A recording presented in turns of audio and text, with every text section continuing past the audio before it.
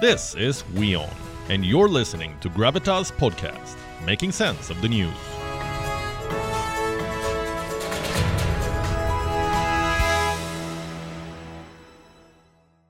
Can a country have two different policing systems?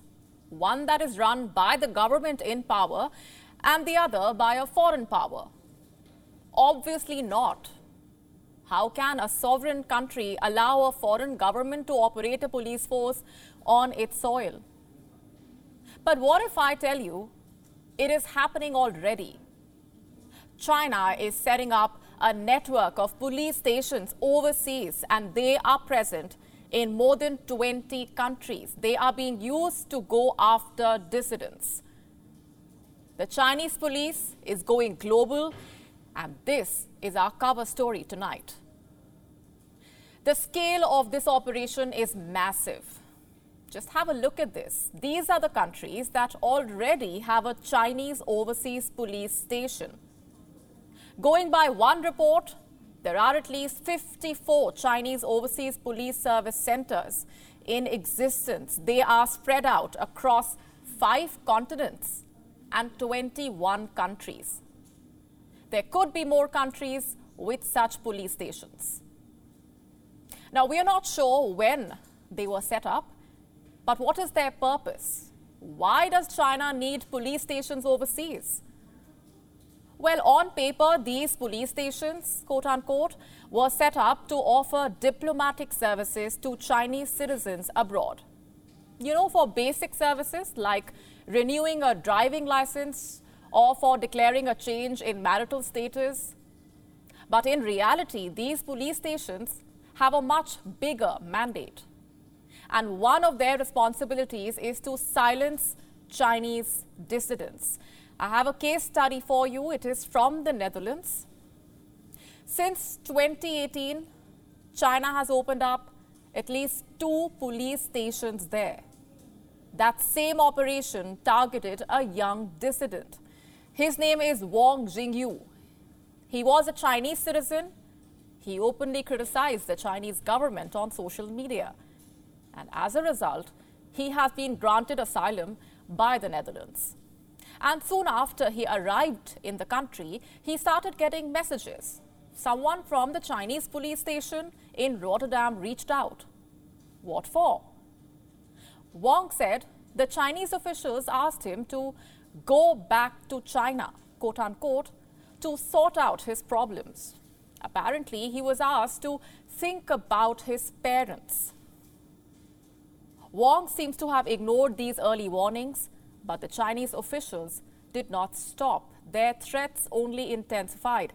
Wang started receiving death threats. Here is one of the text messages that he got.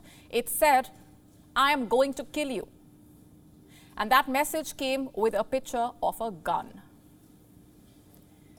The Netherlands has now launched an investigation. Reports say the Dutch Foreign Ministry has already termed these police stations as illegal. But what about the other countries?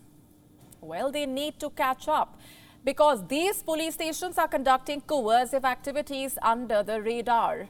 Here is a statistic for you to consider. From April 2021 to July 2022, at least 230,000 nationals returned to China.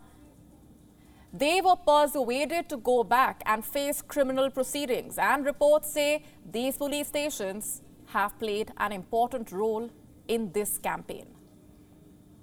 These stations are an extension of the Chinese state overseas and a means to keep the citizens in check beyond the physical borders of China. They pose a serious challenge to the sovereignty of independent nation states. Let's now dig deeper into this problem with our guest today. Joining me is Jingjie Chen, campaigner and researcher at Safeguard Defenders from Paris, the organization that put out a report, the same NGO that uncovered this network of Chinese police stations overseas. Thanks very much for being here with us. Now, this investigation in the Netherlands comes after your organization's report, which mentioned that China has these overseas police service centers spread out across 5 continents and 21 countries. Tell us more about what you have found. So we have discovered several different stations in major cities in Europe, the US, Europe, America, Africa, and also in Asia. This was originally a service to target international criminals escaped from China, but then it's changed to a service basically help the Chinese government to locate people. And they have been, well, now we found more than 20 police stations in over 20 countries. But recently we also found there are different cities doing the same thing. So there could be even more stations now around the world. And we need all the government to act in order to identify those locations. Right. What is your reaction to what's happening in the Netherlands and reports saying Dutch media have found evidence that these overseas service stations are being used to try and silence Chinese dissidents in Europe? Sure. So we welcome the Dutch authority to start an investigation on this matter. But we also know that there probably are a lot of victims who are sent back to China or who are threatened to forced to go back to China. And then so we want this investigation to be able to protect the victims and to protect the Chinese dissidents abroad, especially here in the Netherlands. Right. If you can tell us a little bit more about how exactly these centers function. Originally, it was established in 2018 by the Fuzhou City Public Security Bureau. The aim or the campaign was to basically bring back the telecom fraud criminals from abroad to China. However, we also have seen that this has been used as a way to intimidate people living outside of China. This is also concerning because these service stations are usually undercover in local Chinese associations or sometimes supermarkets or restaurants. So we are not able to identify how many people are working for the Chinese government in that case. And it's also important to know that this is operating in a foreign soil. So we really would need different governments here in Netherlands, and Canada has responded, Spain and the US has responded, and we want also a first European country to be able to take a concrete actions to protect the victims. And talking about these persuasion operations, how do these centers really carry them out? These operations that are aimed at coercing those suspected of speaking out against the Chinese regime to return home? So usually the local public security bureau will reach out to, say, the leaders of the Chinese overseas associations or, say, Chinese Chamber of Commerce in different countries. So they will select those, say, important figures in order to ask them to become the director of the stations. And then through them, they can also reach out to more people who might know more people in the Chinese community.